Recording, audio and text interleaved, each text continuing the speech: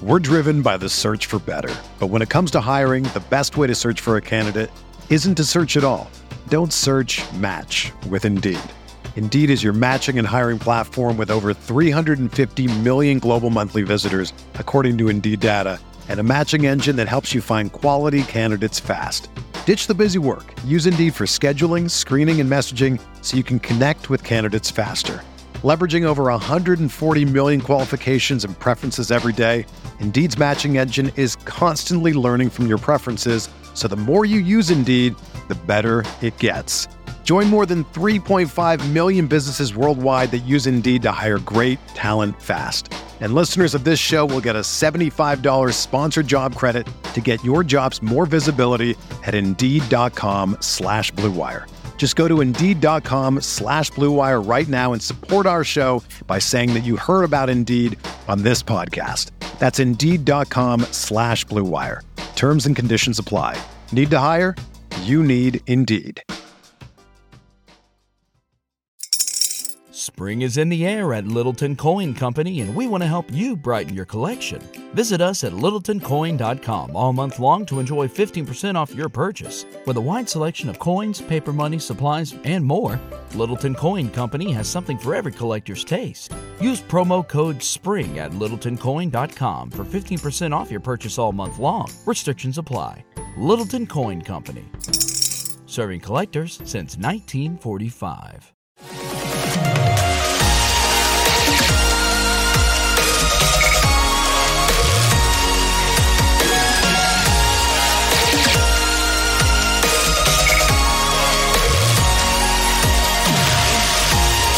And away we go, episode 81 of the Al Galdi podcast. Yes, 81, Art Monk's number. We've reached that number on the Al Galdi podcast. It is Thursday, June 10th, 2021. Has Montez Sweat gotten his COVID-19 vaccine yet? I mean, let's just get right into this, okay? Has Montez Sweat gotten vaccinated yet? Should we start a countdown for this? We could call it the COVID-19 shot clock, a shot clock of shame. Who knew that Montez Sweat's name would be trending on Twitter on Wednesday? Who knew that Montez Sweat would become a hot button name on Wednesday? But such is life with the Washington football team. You never know when someone or something will become a big deal. Montez Sweat's stance on getting vaccinated for COVID-19 became a big deal on Wednesday. You see, I on Wednesday's installment of the podcast talked about Chase Young being a big deal. His edge rushing tag team partner, Montez Sweat, became a big deal on Wednesday. I don't know how to put this, but I'm kind of a big deal. Really? People know me. Yes, exactly. Thank you, Ron Burgundy. Hello, and welcome to another installment of the Al Galdi podcast. I will not be shaming Montez Sweat on this show. If that disappoints you, I'm sorry. I put out a tweet off what Sweat said on Wednesday. My Twitter mentions will never be the same.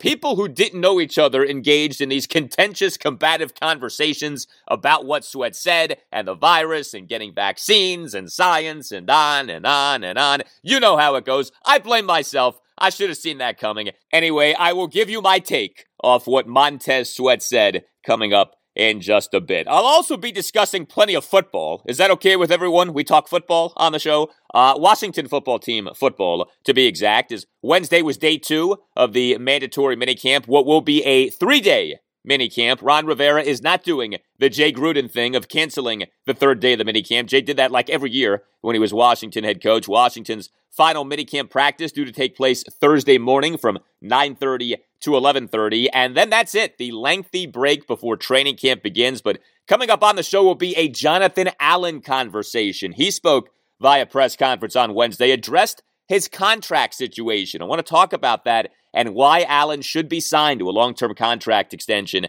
this offseason. Also, I'll go through the best of what Ron Rivera said on Wednesday at his post-practice press conference, including what he said about the biggest questions for Washington for the upcoming season and the notion of Washington having an elite defense in the 2021 season. This is where you want to be if you're a Washington football team fan. I promise you that. No fluff on this podcast. You can get fluff elsewhere. There are plenty of fluffers elsewhere.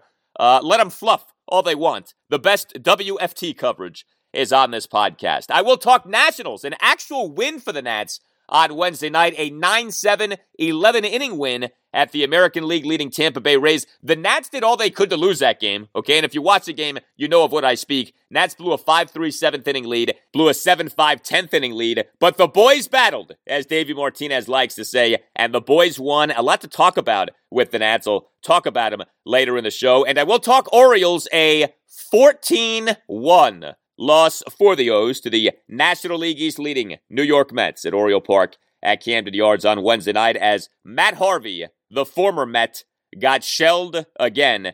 Brandon Hyde said there's no talk of taking Harvey out of the rotation. My rear end, there better be. He's horrible right now, and him as an Oriole is going nowhere. Before we go any further, can I ask a question? It is rhetorical, but how about old Trotsy? Huh? I mean, did that not sting if you're a Capitals fan on Wednesday night? I know it stung me as a lifelong Caps fan. The former Caps head coach, Barry Trotz, you know, the man who led the Caps to a Stanley Cup title in 2018 and then was not brought back as Caps head coach for the following season. That guy has the New York Islanders now in the Eastern Conference Final. A 6-2 win over the Boston Bruins on Wednesday night to win that Eastern Conference semifinal series 4-2. The Islanders now have won 5 playoff series over the first 3 seasons with Trotz as head coach. The Islanders had won 5 playoff series over the previous 34 seasons combined. The Caps, meantime, they have been, as you may know, eliminated in the first round of the Stanley Cup playoffs each of the last 3 seasons. Yeah, you didn't need me to tell you that the decision to allow Trotz to leave as head coach after the 2018 Stanley Cup Championship was the wrong one, but that has been heightened even further with the Isles now in the NHL's Final Four. You can tweet me at Al Galdi. You can email me, the Al Galdi podcast at yahoo.com. Email from Joel Charney. Love the show. Thank you, Joel. Listening every day. Thank you, Joel. I find myself unable to shake the theme music. It pops into my head at random times throughout the day and night. Is that a good thing? Joel, that is an excellent thing. In fact, I'm not sure I can think of anything better when it comes to your affection for the podcast than the theme song being in your head, stuck in your head, and you can't get rid of it, man. No matter what you do, that bad boy ain't going away. Well, your continued support of this podcast is appreciated. If you're not already a subscriber to the pod, please consider subscribing. Doesn't cost you anything. Also, if you have the time, and this doesn't take much time, please give the podcast a 5-star rating. Just write like a 1-sentence review as well. Doing those things helps out the podcast a lot. All right, before we get to Montez Sweat and COVID Gate, can we please talk some Jonathan Allen? When it comes to contract situations for the Washington football team, the contract situation that has gotten the most attention this offseason clearly has been the Brandon Sheriff situation. But at the end of the day, he is a guard. The other one's a guard. Yes, Jay. And while the Brandon Sheriff contract situation matters, you could very much make the case that the more important contract situation for Washington right now is the Jonathan Allen contract situation.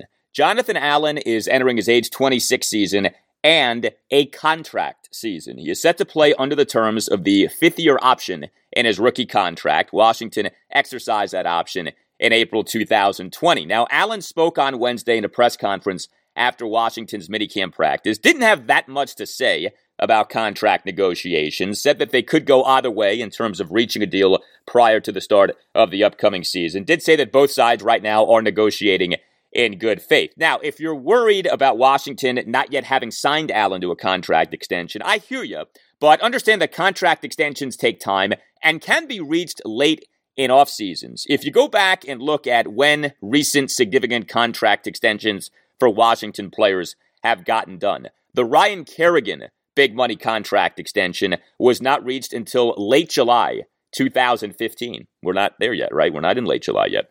The Trent Williams mega money contract extension was not reached until late August 2015. We're obviously not into late August yet. Now, others have been reached by now in other off seasons. The Jordan Reed contract extension was done in May 2016. The Morgan Moses contract extension was done by late April 2017. So you would like for this Allen deal to have gotten done. It has not yet gotten done. I do wonder with Jonathan Allen, as I have wondered with Brandon Sheriff, to what extent truly is there impetus on the player side to get a deal done?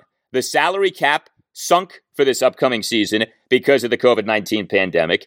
The cap is set to skyrocket in future seasons. If you're Sheriff, if you're Allen, why wouldn't you wait until after this season when the cap goes back up to do a long-term contract? So long as you believe in yourself and that you're going to have a good 2021 season, why not just play out your contract, potentially be franchised for the 2022 season if you're Jonathan Allen, but at the very least see to what degree the cap goes up for next season and what exactly might we be looking at in terms of this rising cap so you can get a better sense on what you should be asking for in contract extension negotiation. So I'm not sure how much motivation truly there is on the player side right now to get a long-term contract extension done. But to me, signing Jonathan Allen to a contract extension should be a priority. And I do believe that it is. Is Jonathan Allen an elite interior defensive lineman? No, I would not say that. But is Jonathan Allen a good, if not very good, interior defensive lineman? Yes, I would say that. Pro Football Focus grades are not everything. More on that when we hear from Ron Rivera later in the show. But check this out. Allen in the 2020 regular season had an overall grade for Pro Football Focus of 80.3. Daron Payne's overall grade for the 2020 regular season for Pro Football Focus was just 68.2. For PFF, it wasn't close last season when it came to who was better, Allen versus Payne. Do I think that Allen is that much better than Payne? No, I don't. But for those of you who don't think that Allen is that good, I would urge you to think again. Allen last regular season was number 5 on Washington in defensive snaps at 77.42%. This for a Washington defense that made major across-the-board improvements from the 2019 regular season. We talked about this at length on Wednesday's installment of the podcast and our Chase Young discussion. Washington was so much better defensively last season as compared to the 2019 season. I really felt going into last season like that season was a referendum on Jonathan Allen, on Daron Payne, from a standpoint of, hey, we've heard the hype for these guys for years. They've been good players, but not necessarily great players. They certainly have never been a part of a truly good Washington defense. If Washington continues to struggle defensively with the new scheme, under the new staff, maybe we have to start questioning these players. And maybe it's not necessarily Greg Minuski's fault that the Washington defense was not so good in 2018 and 2019. Maybe these players aren't that good. Well, that conversation was taken off the table with what Washington did defensively in the 2020 season, and Jonathan Allen was a big part of that. Again, number 5 on Washington in defensive snaps last regular season. Also, Jonathan Allen has been durable. Washington took Allen with the number 17 pick in the 2017 NFL Draft, out of course, Alabama. Off him, remember, having been projected to be a top 10, if not top 5 pick, Allen fell in that 2017 draft due to concerns about having arthritic shoulders and also because he did not have a great performance at the 2017 NFL Scouting Combine. But, those concerns about the arthritic shoulders, those have disappeared.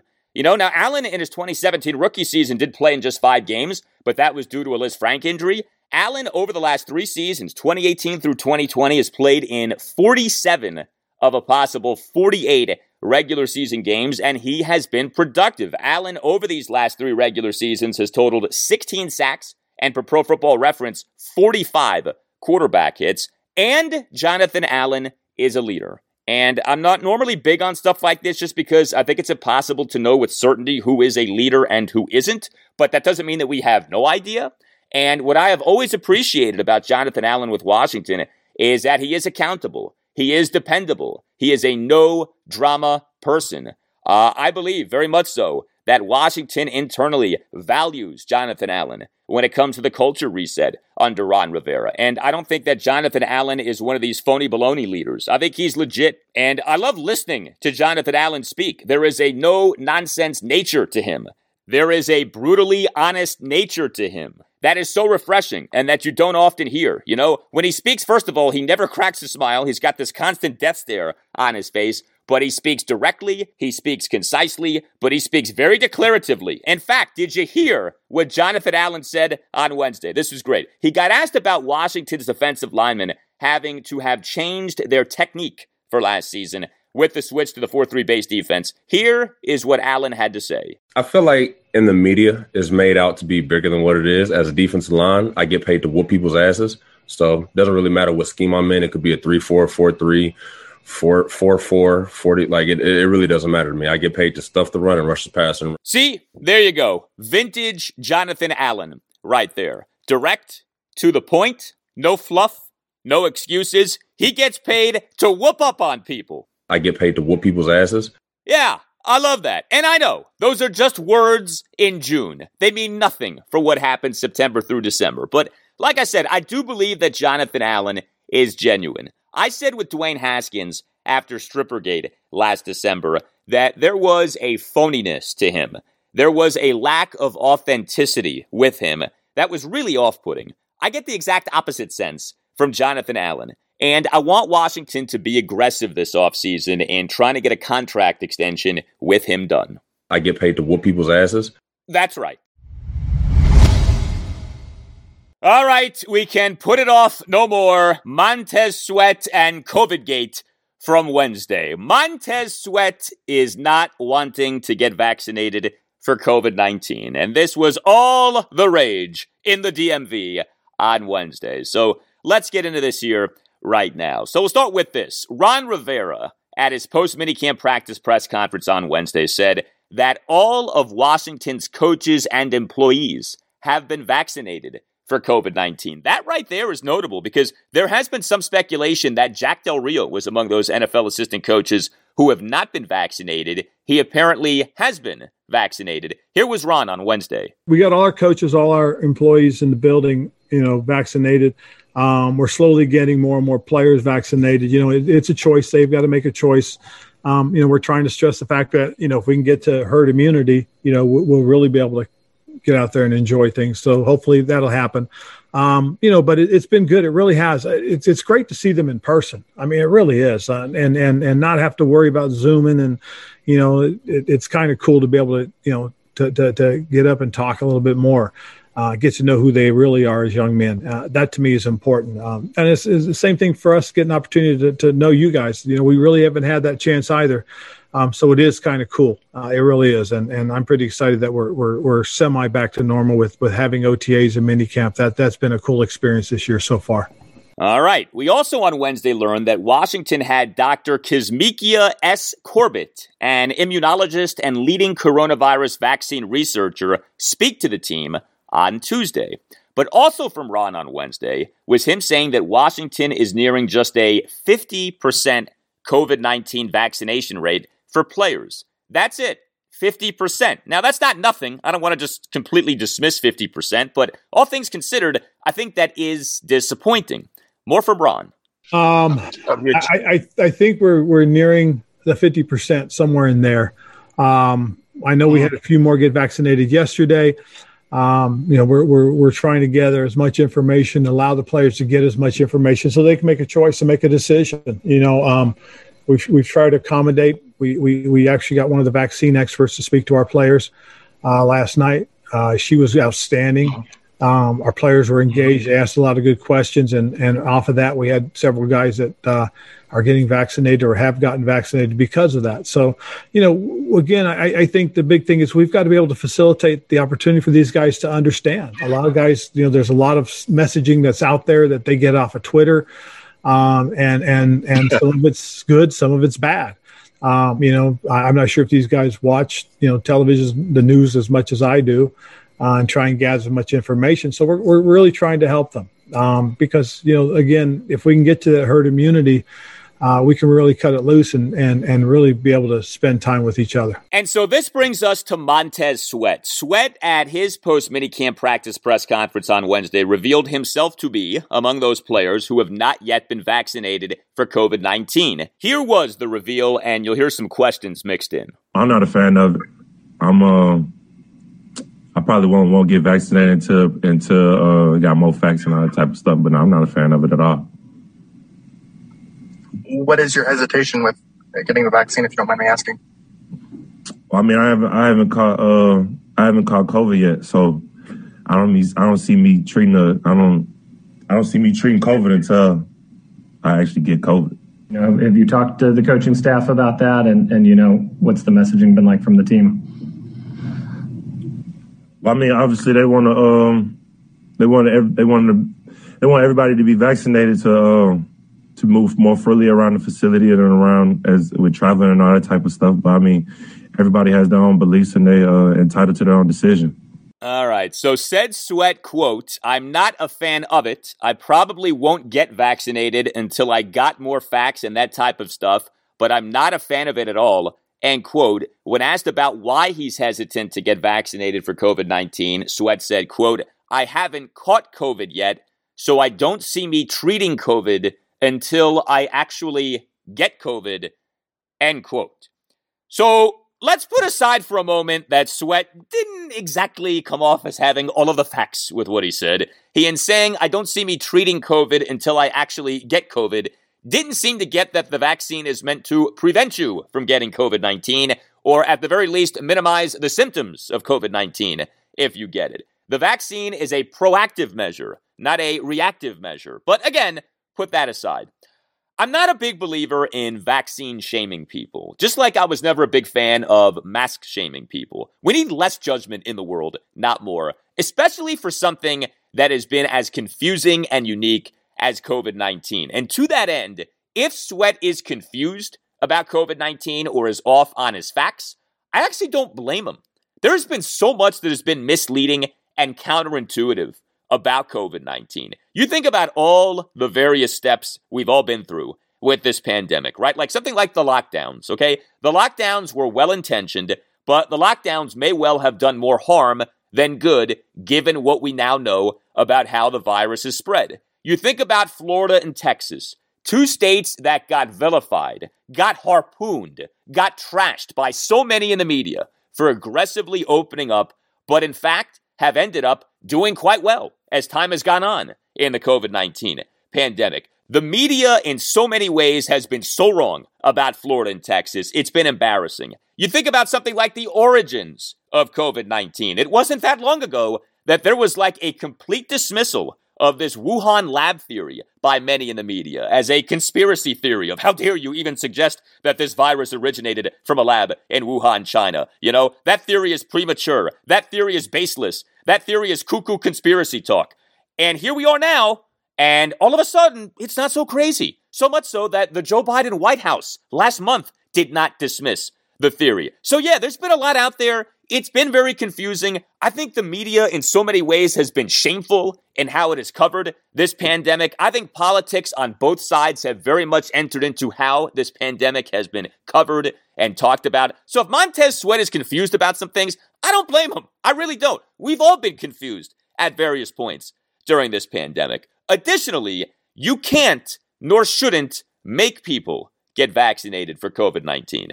There's no doubt, all right, that the data on vaccinations is crystal clear. And this is not debatable, okay? Vaccines work. Vaccines are safe.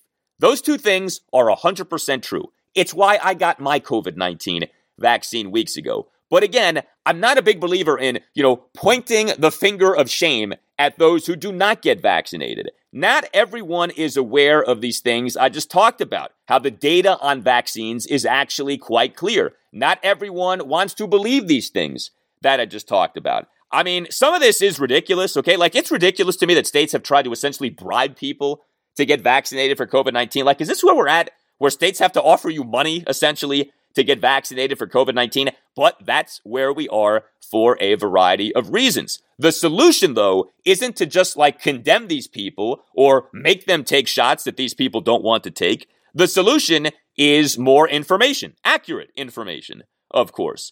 And so I would hope with this Montez Sweat situation, not that he is shamed, not that he is crushed by the media mob, but just that he is exposed to more facts. Because it sounds like he hasn't been exposed to all the facts, or he just has not had presented to him the various, I think, accurate ways of looking at the COVID-19 vaccine. So I would hope that Ron Rivera, who very clearly is in favor of getting vaccinated, would just have a conversation with Montez Sweat and just try to impress upon him two things in particular, okay? And these are two things that I did not see talked about nearly enough on Wednesday and all the hubbub off what Montez Sweat had to say. The first thing is, getting vaccinated for COVID-19 is as much about preventing the virus from mutating as about protecting yourself or others. You know, this thing of, well, if you don't get the vaccine, you're not protecting yourself, or if you don't get the vaccine, you're not protecting others. There's obviously truth to that, but there's actually, I think, a lot more to the vaccines than just that, and that is you want to prevent the virus from mutating. I know that Sweat was thought to potentially have a pre-existing heart condition prior to the 2019 NFL draft, so maybe he qualifies as having a pre-existing medical condition, but chances are that him getting COVID-19 would result in nothing happening to him. And maybe that would be the case for those around him. But a big part of getting people vaccinated for COVID-19, just like a big part of getting a guy like Montez Sweat vaccinated for COVID-19, would be preventing virus mutation, preventing the virus from continuing to live on from person to person, even if those persons are asymptomatic, and allowing the virus to potentially take on new and deadlier forms. The other thing that if I'm Don Ron, I would say to Montez Sweat is, look, Montez, forget about your health. Forget about the health of others. Forget about the pandemic. Let's just talk football, okay? There are major competitive advantages to the Washington football team having a high vaccination rate. And maybe that's the appeal you have to make here, but that is true. From purely a football perspective, there are major advantages to Washington football team players getting vaccinated for COVID-19. One is the relaxing of COVID-19 protocols. NFL owners and the NFL Players Association on May 26th agreed to relax COVID-19 protocols for fully vaccinated players and staff. The relaxed protocols include fully vaccinated players and staff members not being subjected to daily testing for COVID-19, no mask requirements for fully vaccinated players and staff members, no mandatory quarantining for fully vaccinated players and staff members if exposed to a COVID-19 positive person. Also, no travel restrictions in the NFL for fully vaccinated players and staff members if exposed to a COVID-19 positive person. Again, major competitive advantages. Additionally, what about just the idea of a player testing positive for COVID-19 during the regular season and missing a game, or maybe missing more than just one game? No, getting vaccinated for COVID-19 doesn't guarantee you not getting COVID-19. Just ask the Nationals' Eric Fetty. But getting vaccinated for COVID-19 does lessen the likelihood of you getting COVID-19 and does lessen the severity of COVID-19 should you get it. So I would just try to impress upon Montez Sweat these two things. Again, it's not about shredding Montez Sweat. It's not about calling Montez Sweat a dummy. It's just trying to expose him to all of the proper perspectives. And I just wonder if he has been exposed to those perspectives for whatever reason. Montez Sweat had a very good 2020 season. I am very excited to watch him play in 2021. Remember, Montez Sweat last regular season led Washington in sacks. He was Washington's number one sack man. 9 sacks last regular season. He finished third on Washington in pass defenses with 6, third on Washington in forced fumbles with 2. His overall grade for Pro Football Focus was 79.7, number 10 among all qualified edge rushers in the NFL. Look, these days you can't talk COVID-19 without everyone injecting their politics into the mix. That is certainly what ended up happening on Wednesday off what Montez Sweat had to say. But at the end of the day, COVID-19 should have never been a political issue. COVID-19, unfortunately, became a political issue for a lot of different reasons. I think that's a big part of why there's so much confusion with things and there is so much varying opinion on things. That's just the way things are right now in this country. We have a hard time agreeing on just about anything right now in this country. Ultimately, Montez Sweat should do what he wants to do, but I think there may be some pieces of information missing from how he's thinking about things.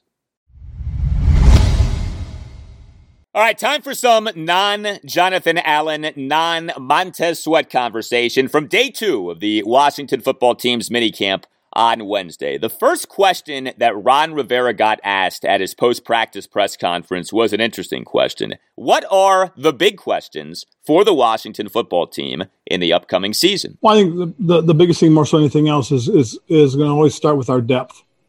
You know, we feel we've got some quality players at some of the key positions, so we feel good about that. I think one of the things you'll see is going to have to be the development of the rapport between the quarterbacks and the receivers. You know, we're in a new situation. You know, we've got a very competitive quarterback room. It's going to be interesting to watch these guys and see how they develop their chemistry with our receivers, our tight ends, our running backs, and the offensive line for that matter.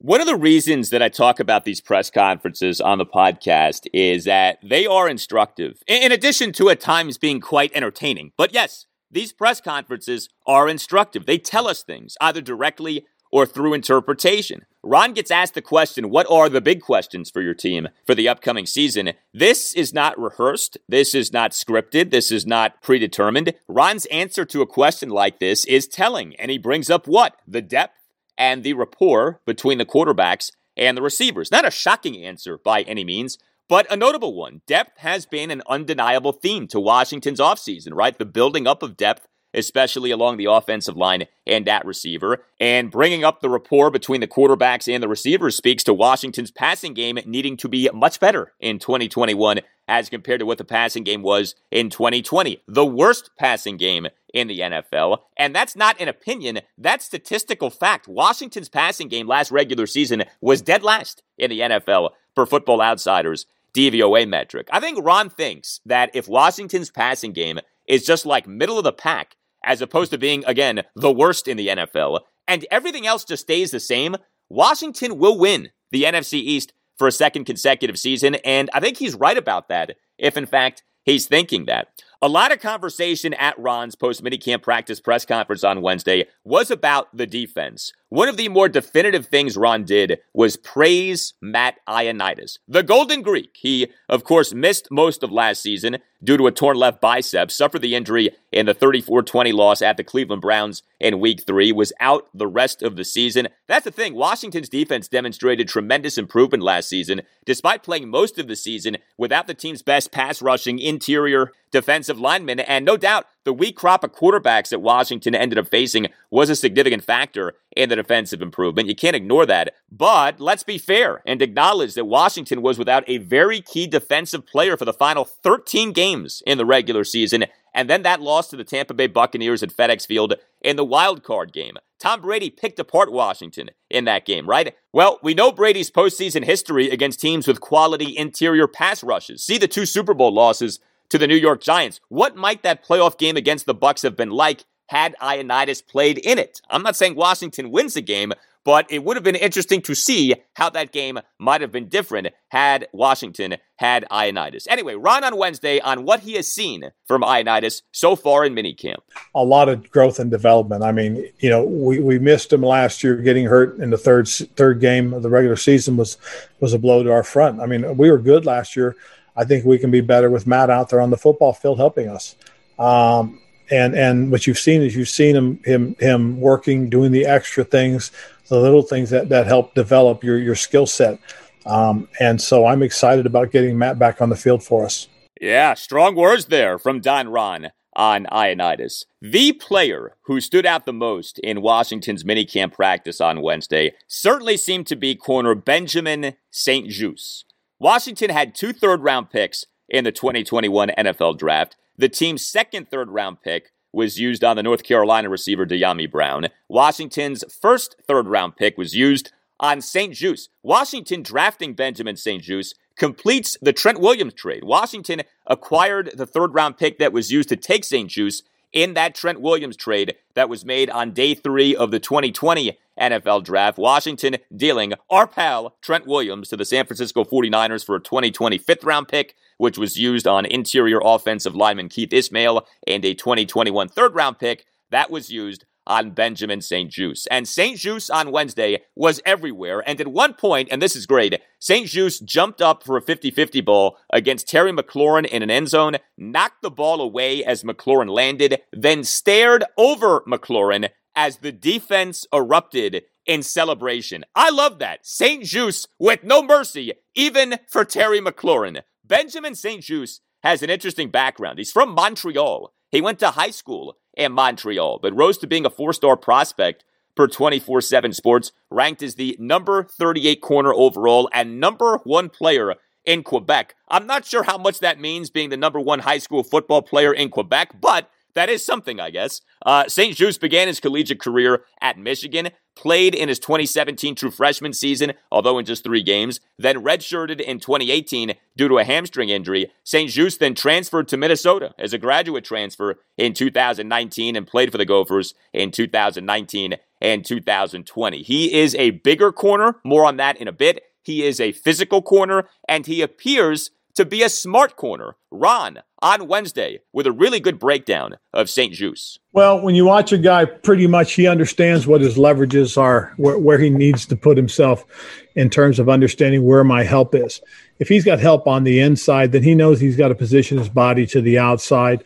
And that, that type of understanding, that type of feel, that really gives you a chance to be successful, because a lot of times guys will work on the same side as their leverage. And if they do that, what happens is the receiver will know that, the quarterback will know that, hey, he's not in the right position, and he'll throw the ball away to the other side, away from the defender. But now if he knows he's got inside leverage with outside help, he can be in that position. And if the quarterback throws the ball outside, then the guy that's outside with the leverage helping him has a chance to make the play. So he's really got a good feel and understanding of that. He's got tremendous vision and understands how to play with vision. He can look through the receiver to the quarterback. He can have one eye on the quarterback and still have a feel for where his receiver is, which allows him to have great anticipation, jump, and make plays. So he's done a really good job showing us that. He plays the whole play. There's no relax in his game. When the ball's snapped, he's in position. When he's got to get in phase, he gets into phase. When he's got to burst, he knows how to burst. And then another thing is he's got some natural abilities that are created because of his physical stature. He's got long legs, got long arms. He's got good strength. He's got good core strength. I mean, he's a pretty good package in terms of a nice, long, lean corner. And long and lean are good words to use regarding St. Juste. Washington lists him as being 6'3", and 200 pounds. He gives Washington size and length at corner. 2 things that the team doesn't have a lot of at corner. Like, you think about Washington's top 3 corners, William Jackson III is listed by Washington as being 6 feet tall. Kendall Fuller is listed by Washington as being 5'11". Jimmy Moreland is listed by Washington as being 5'11". Now, that's not to say that Washington has no length at corner, but just in terms of height, Jackson, 6 feet, Fuller, Moreland, each 5'11". St. Juste is 6'3". That's some size at the cornerback position, and hopefully St. Juste adds quality depth at corner, because size is one thing, but can you play is what matters the most, and we saw signs on Wednesday that Benjamin St. Juste, in fact, can play, because this, to me, is an underrated concern for the upcoming season for the Washington football team, depth at corner. Washington, like every NFL team, plays at least 5 defensive backs on like 65 to 70% of defensive snaps. Washington largely enjoyed very good health last season regarding the top 3 corners on the team in Kendall Fuller, Ronald Darby, and Jimmy Moreland. What are the odds that you have that kind of health this coming season for William Jackson III, Kendall Fuller, and Jimmy Moreland? Hopefully, all 3 guys enjoy great health, but you can't count on that. And you have very little in the way of proven depth at corner beyond those guys. This, to me, is a big part of why Washington signed Bobby McCain. Yes, he has most recently been a free safety, but he has played quite a bit at nickel corner in his career. Ron on Wednesday on St. Juste, potentially adding quality depth at corner. He's the kind of guy that as he continues to grow and keeps playing, we'll see. One of the things that I do always like to talk about is consequences. Right now, there's no consequences for gambling. There's no consequences for trying to make plays. Now, when you get into the real game action, when things start to matter, is the guy going to continue to make plays, or is the fact that there may be consequences if you don't succeed? Now what happens? So, right now, guys are making plays because there are no consequences. The key is to see how they do, again, when there are consequences, when you're playing in games. Well, speaking of consequences in games, and speaking of depth at corner, guess who continues to practice at corner? Troy Apke. Yes, the 2018 4th-round pick out of Penn State. He was, of course, Washington's starting free safety to begin last season. Apke, as Washington's starting free safety, of course, was a fail. He got benched after 5 games. His overall grade for the 2020 regular season per Pro Football Focus, 53.8. PFF grades are on a scale of 0 to 100, 53.8 for Apke. We have a saying regarding that on this podcast. The saying is courtesy of a former Washington head coach whose name is Steve Spurrier. Not very good. Exactly. Ron, remember, saw something in Apke around this time last year. That's why Apke began the 2020 season as Washington's starting free safety. Things did not go so well. Washington now is loaded with options at free safety in Bobby McCain, DeShazer Everett, Jeremy Reeves, maybe even Derek Forrest, who Washington took in the 5th round of the 2021 draft out of Cincinnati, although Forrest, during a Zoom press conference shortly after Washington drafted him on May 1st, did say that he thinks of himself as a strong safety, but of course what he thinks of himself and what Ron Rivera and Jack Del Rio think of Forrest may be two different things. But whatever the case, is there a second life for Troy Apke with Washington at corner? Ron on Wednesday. Well, it's one of those things that when we talked about personnel and moving guys around and putting guys in best position to be successful, you watch Troy and you see this guy that can run. He's got good quickness and anticipation, good play strength. He's a physical guy.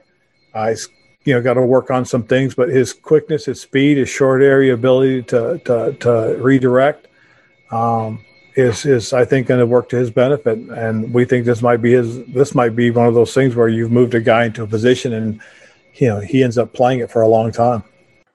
Did you hear what I heard at the end of that cut? Apke playing for a long time? We shall see. I suppose stranger things have happened, but Ron does seem to have an affinity for Troy Apke. We'll see if that ends up being rewarded. How good will Washington's defense be in the 2021 season? Like I said earlier, I, on Wednesday's installment of the podcast in our Chase Young conversation, detailed the extent to which Washington's defense was so improved from 2019 to 2020. What will we see in 2021? Chase on Tuesday said that Washington could have an elite defense in the 2021 season. He's not wrong about that, but the key phrase is could have, not currently has. Ron on Wednesday on Chase saying this, and just this overall idea of Washington's defense this coming season potentially being elite. Well, it's like I always tell everybody, it's interesting. It's not that important. You know what I'm saying? So let's just make sure we keep those things in the right types of categories. The only time it's important is when you're on the field. That's when it really truly matters. So it's great that they talk about it. It's great that they aspire to do that. But again, that's interesting. And let's make sure we keep the focus on what's truly important. That's our play on the field, because this league and these guys will learn this very quickly. It's what have you done for me lately? What have you put on the field? That's the impact. That's what matters. So again, it's like I said, it's interesting. It's a great conversation piece. You guys will bring it up and talk about it, and that's cool. We understand that, but we want to focus on what we do.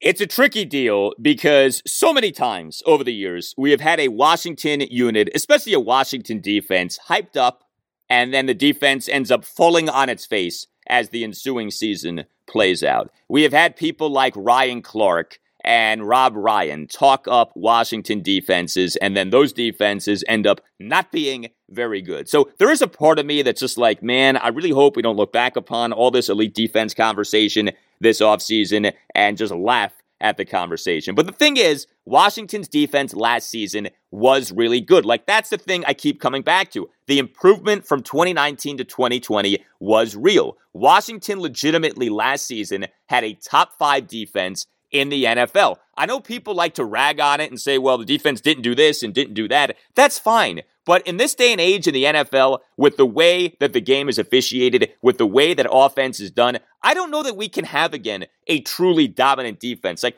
the days of, the 2000 Baltimore Ravens defense, the 2002 Tampa Bay Buccaneers defense, the 2013 Seattle Seahawks defense, the 2015 Denver Broncos defense, those days may well be done.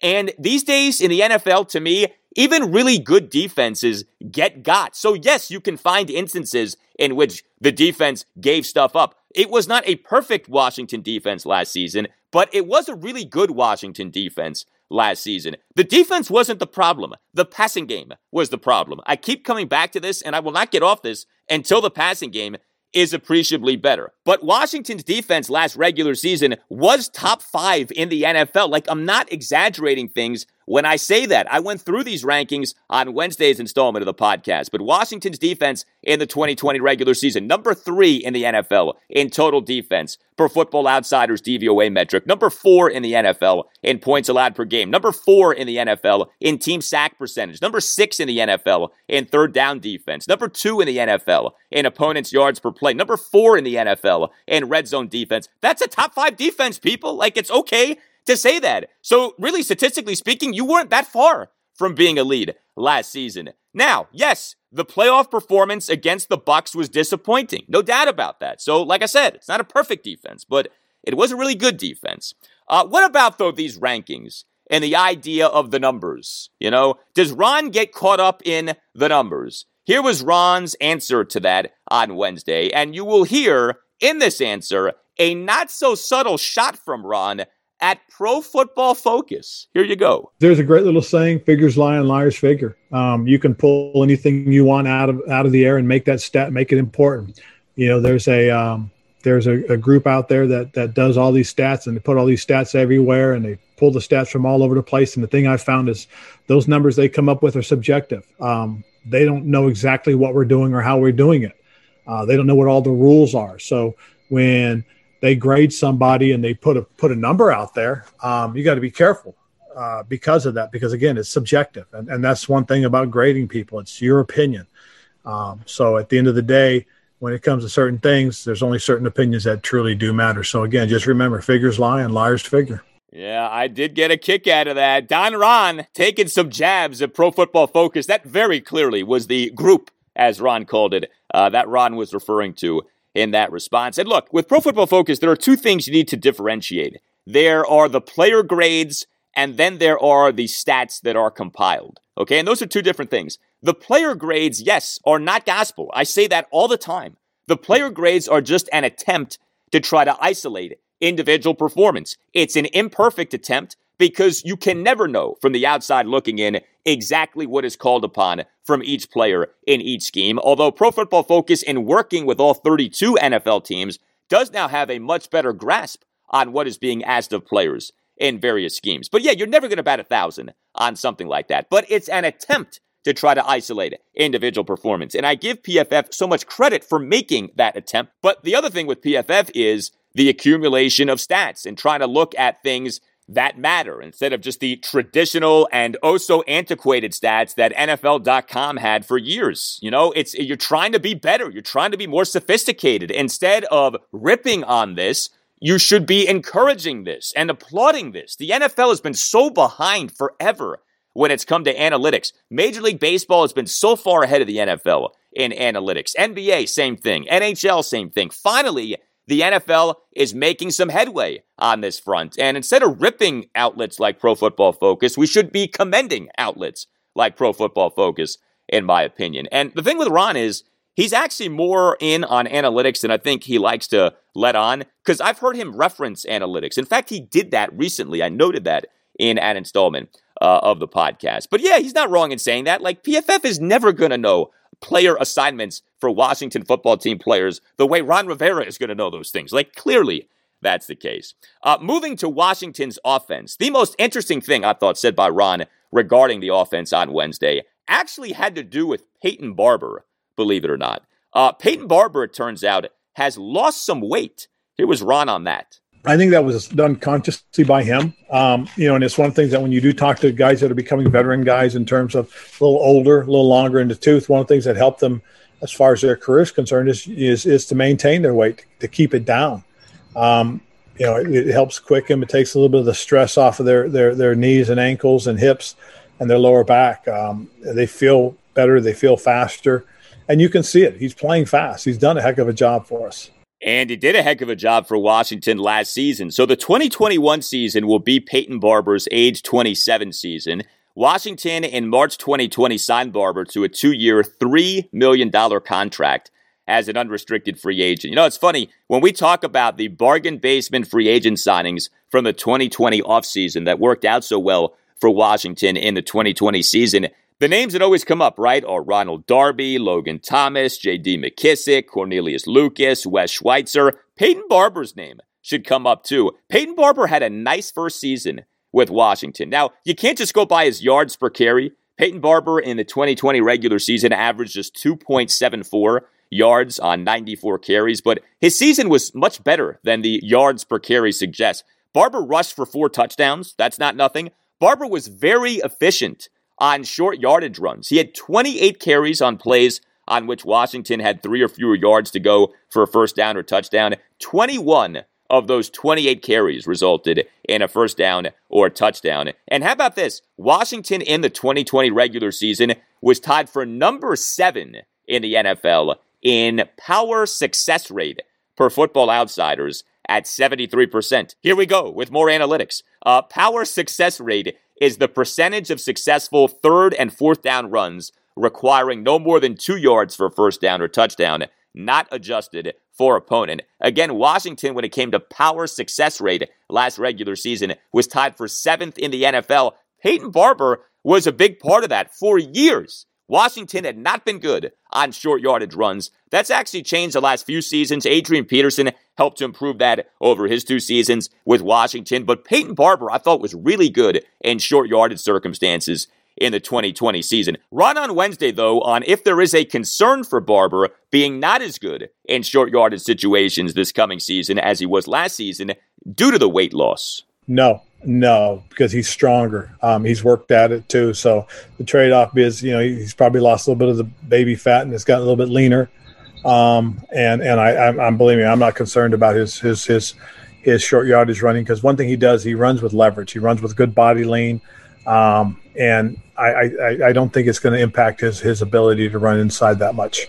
Yeah, I'll tell you 2 other things about Peyton Barber. He takes care of the football, and he has been remarkably durable. Peyton Barber, over his 5 NFL seasons, 2016 through 2020, has just 4 fumbles over 645 career regular season carries. That's something else. 4 fumbles over 645 career regular season carries. And Peyton Barber does not miss games. He, over his 5 NFL seasons, has played in 79 of a possible 80 regular season games. So the next time you hear someone bash Peyton Barber, remind that person of the things we just talked about. Very efficient was he on short yardage runs last season.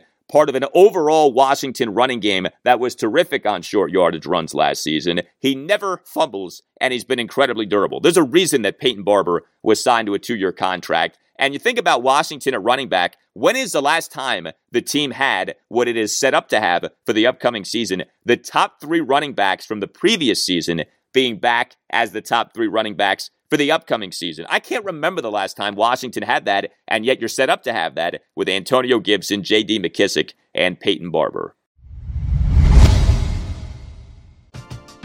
We're driven by the search for better. But when it comes to hiring, the best way to search for a candidate isn't to search at all. Don't search, match with Indeed. Indeed is your matching and hiring platform with over 350 million global monthly visitors, according to Indeed data, and a matching engine that helps you find quality candidates fast.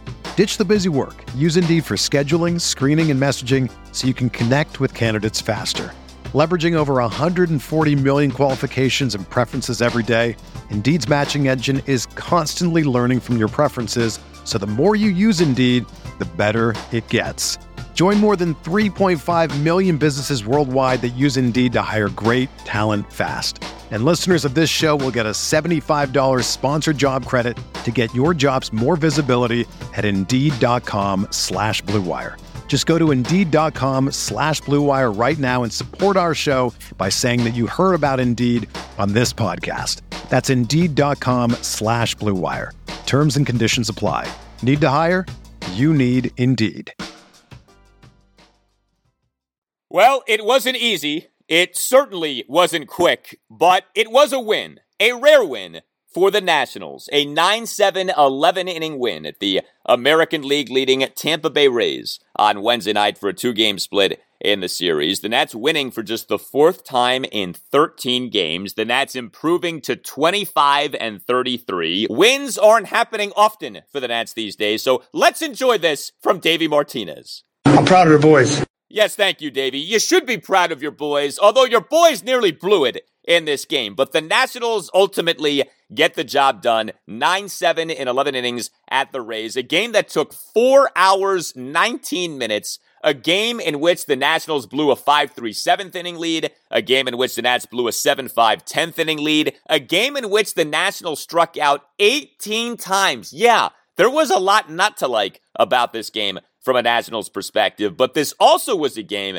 in which the Nationals offense was awake. It's nice to see this. It's nice to know this, that the Nationals offense can in fact put forth a professional effort. And yeah, the 18 strikeouts were brutal, but the Nats in this game also had 10 hits, including 3 homers and 3 doubles, worked 5 walks, went 3 of 10 with runners in scoring position. Ryan Zimmerman was huge in this game, 2 for 4 with 2 homers and a walk. He had a 1-out 6-pitch walk in the top of the first despite having been down in the count of 1.12, a 1-out opposite field solo homer to right field in the top of the third, and a 2-run homer on a bomb to left field in the top of the fifth. You know, Zimmerman had been struggling. He entered the game 0 for 10 with 5 strikeouts over his previous 4 games. With how good Zimmerman has been this season, that qualifies as a slump. Well, he's slumping no more, and Zimmerman now on the season has a .295 batting average, a .327 on-base percentage, and a .590 slugging percentage. That's what stands out more than anything. The guy is slugging nearly .600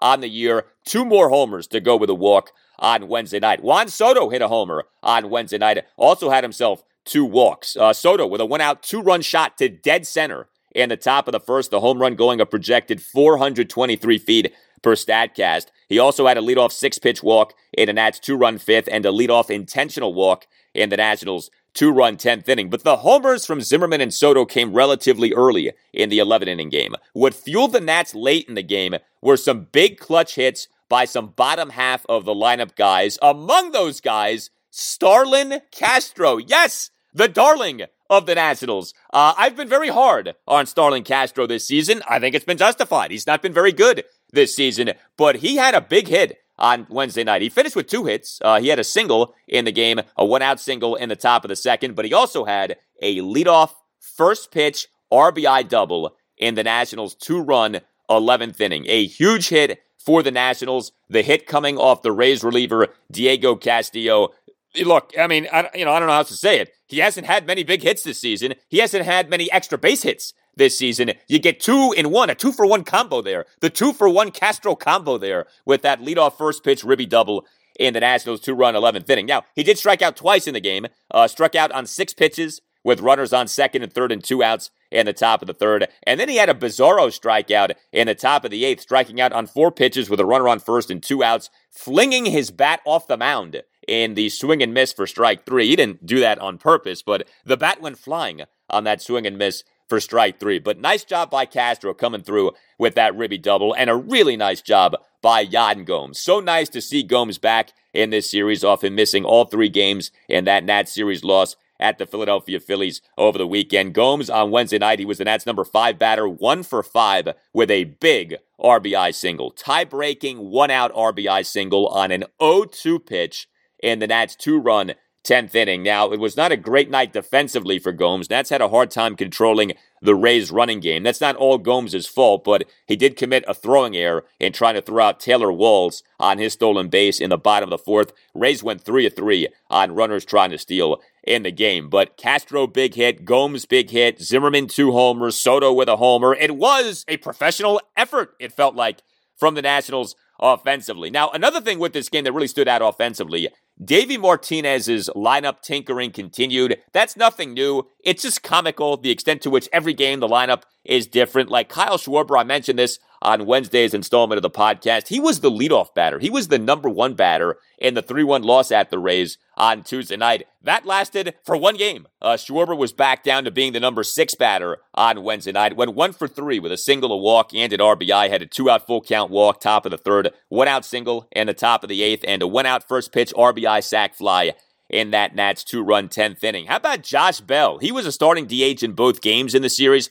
but he was the number 7 batter on Wednesday night. He got dropped down, did though have an extra base hit, had a 2-out double on a 1-2 pitch in the top of the third, but he finished 1 for 5 with 3 strikeouts. And then Castro, he was the number 8 batter in both games in this series. So some significant lineup changes from Davey over the 2 games at the Rays. Again, this could all change with the next game. We'll see. But that was notable to me with the Nationals offense in the series. Now, also with the Nats' 9-7, 11-inning win at the Rays on Wednesday night was the bullpen. Another game in which way too much was asked of the bullpen. Nationals relievers combined to allow 4 runs, 3 earned in 6 innings. And what stands out as much as anything in that line is the 6 innings. Yes, it was an 11-inning game, but again, the Nationals starting pitcher doesn't provide nearly enough in terms of innings. Patrick Corbin was an at-starter, 3 runs in 5 innings. That's it. You only got 5 innings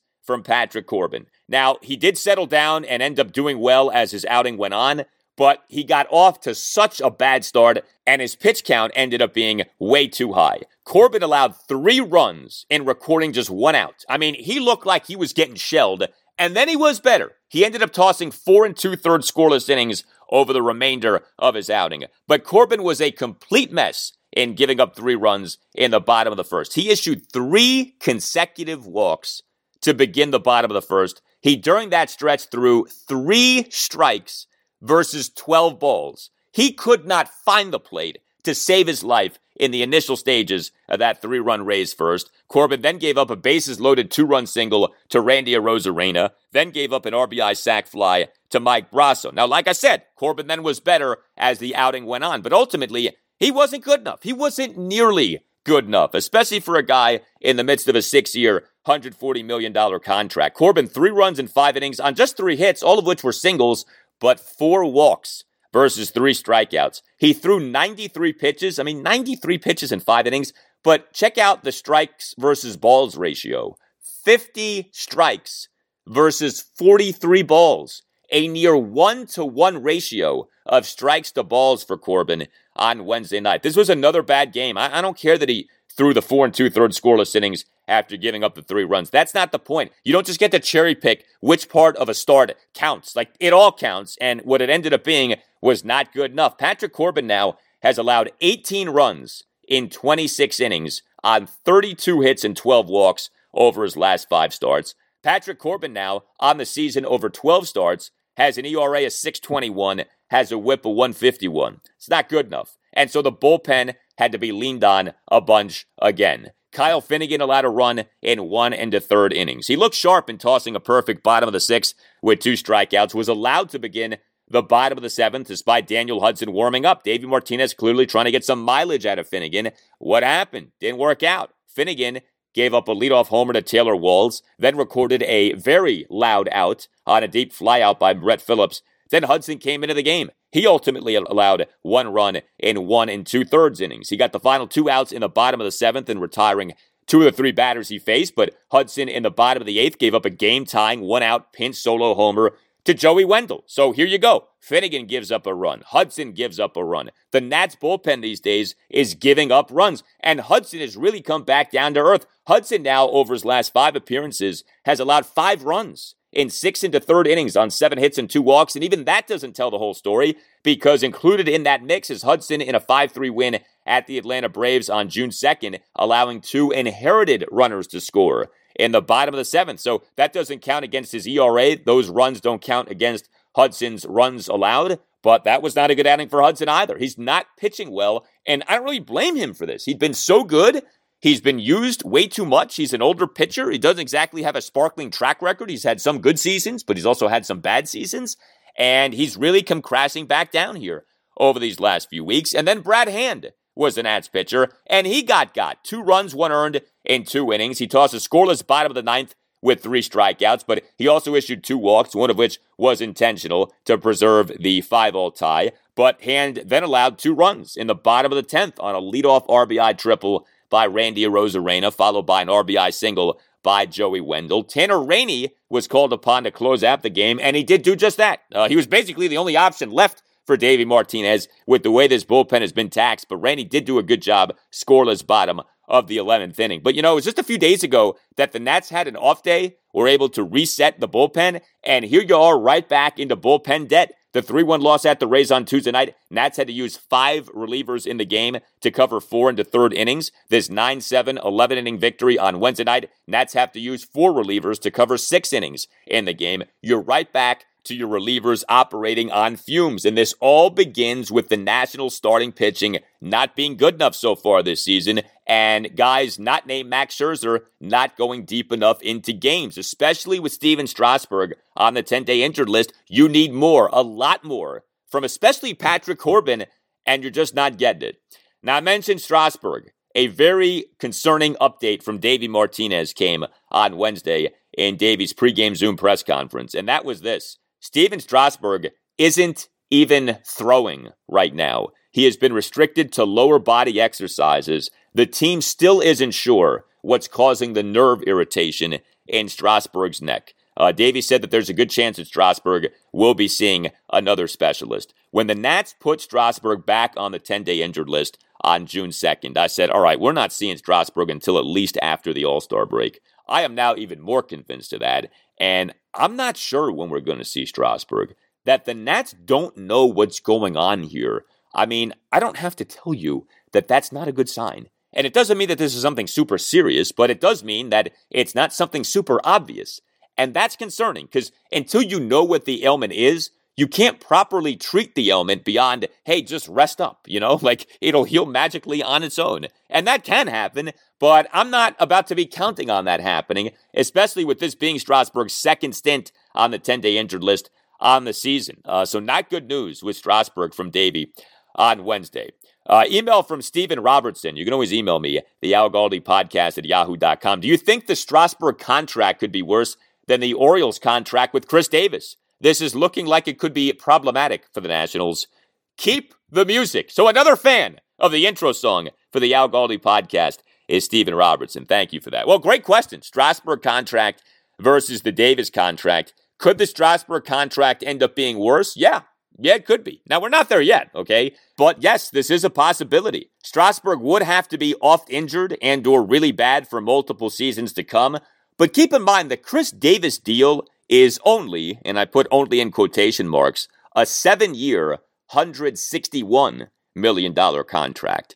The Strasburg deal is a 7-year, $245 million contract. Many more millions of dollars have been committed to Strasburg than have been committed to Davis. Again, Davis 7 for 161, Strasburg 7 for 245. And at least the initial season of the Davis deal wasn't that bad. Strasburg hasn't been able to pitch with any kind of consistency so far, as we're in year 2 of his 7-year, $245 million deal. He literally cannot stay healthy. That's a problem. That's a huge problem for the Nationals with the Strasburg contract. Well, next up for the Nats is an 11-game homestand, what sets up to be a very special homestand with full capacity about to be allowed at Nationals Park. And it's a juicy homestand in terms of the competition in 2 of the 3 series. You have a 4-game series against the San Francisco Giants, then a 3-game series against the lowly Pittsburgh Pirates, but then a 4-game series against the New York Mets. The San Francisco Giants, understand this,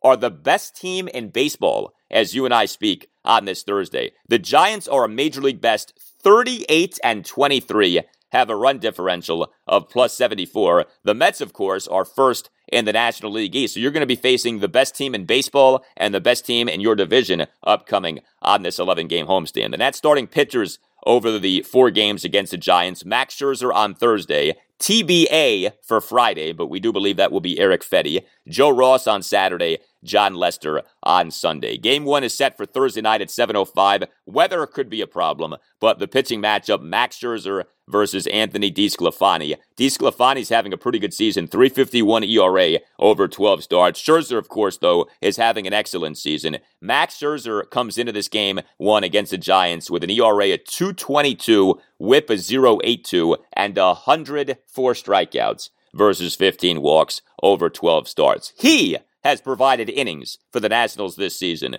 Everyone else in that Nats rotation, not so much.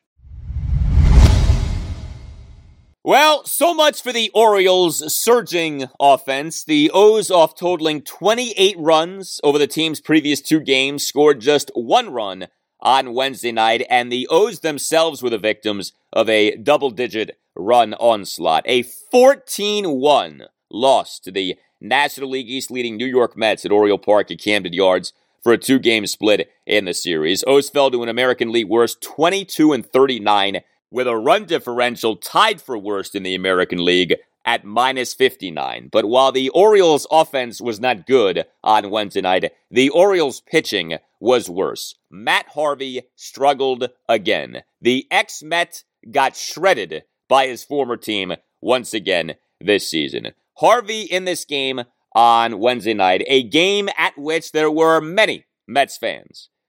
Bad, really bad, smashed in fact, for a 5th time in 6 starts. Harvey allowed 7 runs in 3 innings on 8 hits, which were 2 homers, 2 doubles, and 4 singles, and a walk, versus 2 strikeouts on 61 pitches. Matt Harvey now, over his last 6 starts, has allowed 31 earned runs in 19 2/3 innings. This off him over his first 7 starts, having had an ERA of .360. The Matt Harvey story had been a nice story, a fun story. The reclamation project, Matt Harvey making the Orioles out of spring training, making the Orioles as the team's number 2 starting pitcher out of spring training. And yes, so much of that was a function of the Orioles being a tanking team, but still, Matt Harvey looked halfway decent, and everything has changed over the last month or so. Matt Harvey now on the season over 13 starts has an ERA of .741, has a whip of .168. And the way I have framed the Orioles in a tanking scenario having Matt Harvey has been, well, you have Matt Harvey in order to fix him and then flip him. The idea with Matt Harvey has never been he's going to be here for years to come. You know, he's a building block for the future. The idea with Matt Harvey has been he used to be good. Maybe, just maybe, you can make him into being good again, and then you trade him and you get back some more prospects for the rebuild. But here's the deal with Matt Harvey now, and I've said this for a few weeks. If you can't fix him, then you can't flip him. And if you can't flip him, then there's no point in having him. And as time goes on here, it's becoming apparent that there may be no fixing Matt Harvey. And look, Matt Harvey's had a great attitude about things. If you watch his post-game Zoom press conferences, he demonstrates accountability. He takes ownership of his struggles. He's very blunt about his struggles. So none of this is like personal or anything like that. Matt Harvey has not been an attitude problem or anything like that. But he's been really bad here. And this is not someone who you're grooming for the future. It'd be one thing if Matt Harvey was, a Keegan Aiken type, a Dean Kramer type. You say, well, we're trying to see if this guy can be something, so let's let him work through his struggles. No, Matt Harvey has already been a something, and I just don't see the purpose here moving forward with him in the rotation. Now, Brandon Hyde, during his post-game Zoom press conference on Wednesday night, made it clear that Harvey, for now, is not coming out of the Orioles' rotation. I don't know if Hyde said this to protect Harvey when, in fact, the opposite is the case, or if Hyde was sincere with what he said, but Hyde said there's no talk of taking Harvey out of the rotation. If that's really true, I don't get that at all. What is this commitment to Matt Harvey? What is the point here? The Orioles have the worst record in the American League. The Orioles, again, are tanking. I don't get the idea trying to let Matt Harvey work through his struggles. I don't know that there's any fixing Matt Harvey. And if you can't fix him, you can't flip him. And if you can't flip him, then there's no point in having him. It really is remarkable, though, how he has just fallen apart. It's sad. I don't like seeing this happen to someone.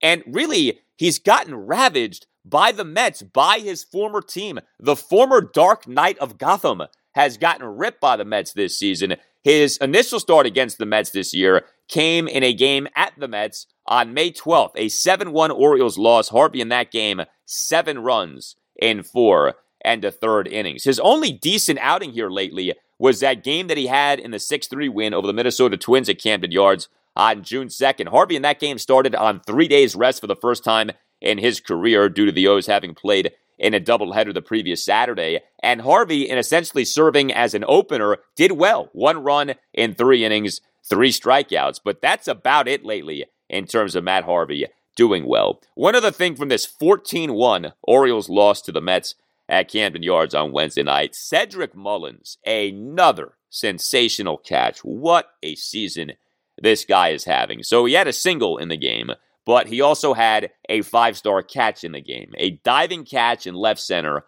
off running to his right to rob the former Oriole, Jonathan Villar, of an extra base hit for the first out of the game. This was an especially impressive catch when you consider that the ball was slicing off the bat of the lefty batting Villar. Mullins entered games on Wednesday number 3 in the majors among qualified center fielders in defensive runs saved at +3. That's the thing with Mullins this year. It's not just that he's hit out of his mind, it's that he has fielded out of his mind. He has been an all-around player for the Orioles so far this year. He 100% deserves to be an all-star. No game for the O's on Thursday. They on Friday begin a 7-game road trip with game 1 of a 3-game series at the American League leading Tampa Bay Rays, who, of course, just got done with the Nats. All right, that will do it for you and me for now. Keep the feedback coming. You can tweet me at Al Galdi. You can email me, the Al Galdi podcast at yahoo.com. On Friday's installment of the podcast, we put a bow on the Washington football team's mandatory minicamp, which ends on Thursday. Who knows what will transpire on Thursday? Who knows what will develop on Thursday? Who knows who will say what about COVID-19 vaccines on Thursday? But we'll have a lot to talk about on Friday's show, including the Nationals. Game 1 for them on Thursday night, weather permitting, against the San Francisco Giants, the Major League leading Giants, with Max Scherzer pitching for the Nats and full capacity being allowed at Nationals Park. Have a great rest of your Thursday. I'll talk to you on Friday. I feel like in the media is made out to be bigger than what it is. As a defensive line, I get paid to whoop people's asses.